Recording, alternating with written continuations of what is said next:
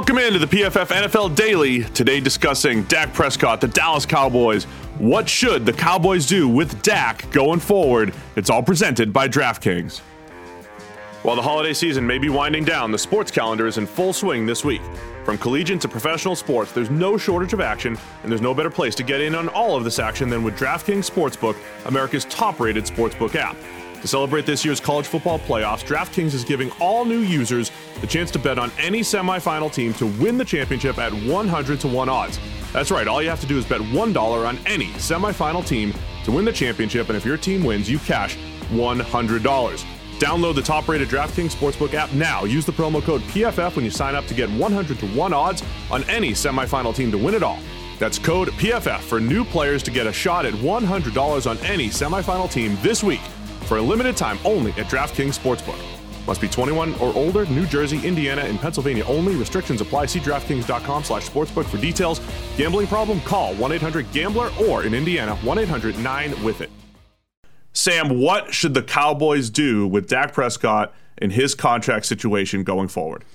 Well, the first thing they need to do is find a genie's lamp, rub it, get the genie, get your one magic wish, and rewind time to the point where you gave Zeke Elliott the giant contract and stop yourself doing it. Don't do it again. But you can't go backwards. You can't take away the Zeke contract. I think people need that perspective, though. Zeke is slated from a cap number perspective to make 13.7, 16.5, 15, 12.6, 15.4, and then 16.6 in 2026. He is locked up and taking up a ton of money for the Cowboys going forward. Yeah, and the problem is now it's hamstringing you from signing the most important player on the roster, your franchise quarterback. And they're in this tough spot where they're trying to negotiate without the leverage to get it done. And look, I don't know a ton about negotiating theory, but what I do know is if you're going to have any leverage at all, you need two things. You need both sides to want to get the deal done, and you need to be prepared to walk away from the table if you're not getting the deal you want. And I don't think Dallas are, or at least, that's the situation they're going to be left with, right? I think both sides do want to get this deal done, but if Dallas is not prepared to walk away and say, look, this is our number, we're not going higher than this, bye-bye, the price is only going up, right? Because Andy Dalton's played worse than Dak Prescott when he's gone down. Dak Prescott played better when the supporting cast was improved around him. Like every step of the way where Dallas has tried to kick this can down the line, the bottom line dollar figure has been going up and up and up and up. And unless they're prepared to walk away, they're just going to be screwed in this deal.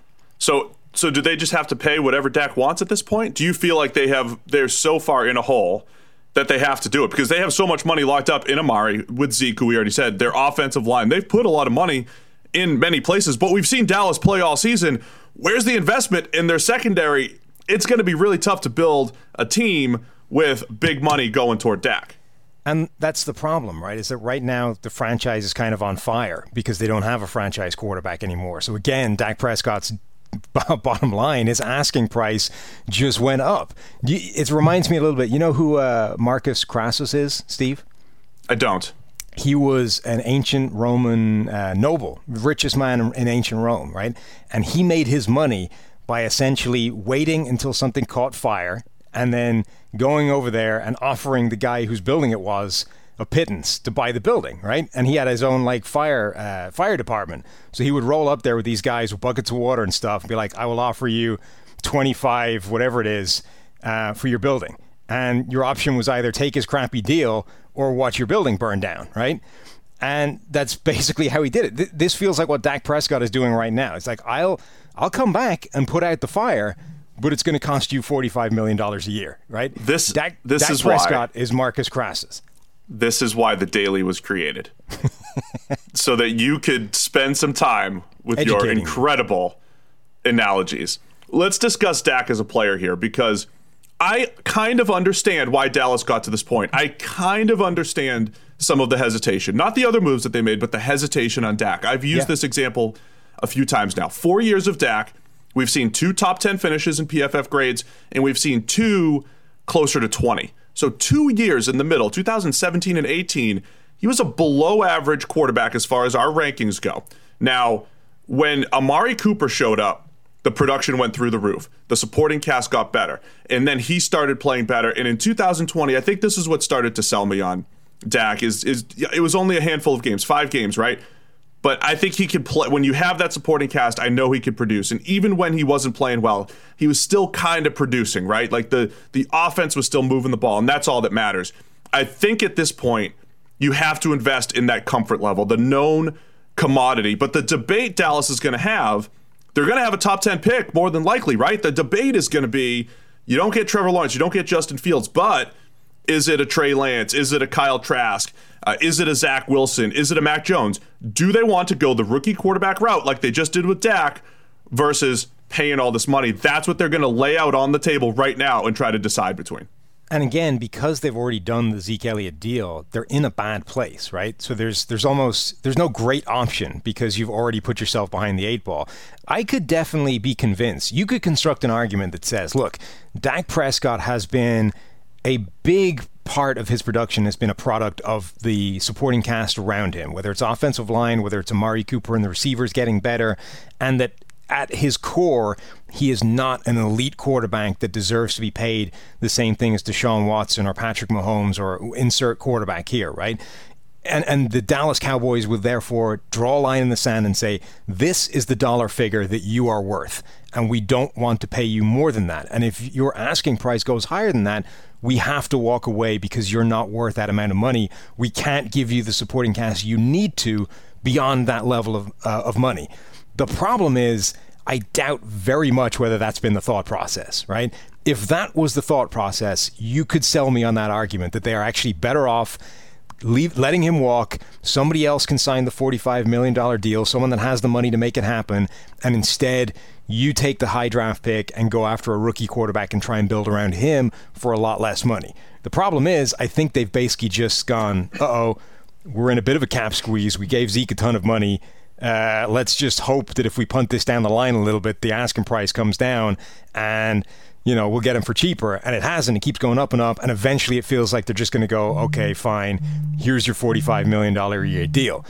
If they had the guts to dig their heels in, put the line in the sand and say, nope, we're not going beyond that, you could sell me that is the right move. How about just Dak as a quarterback? Where does he stand?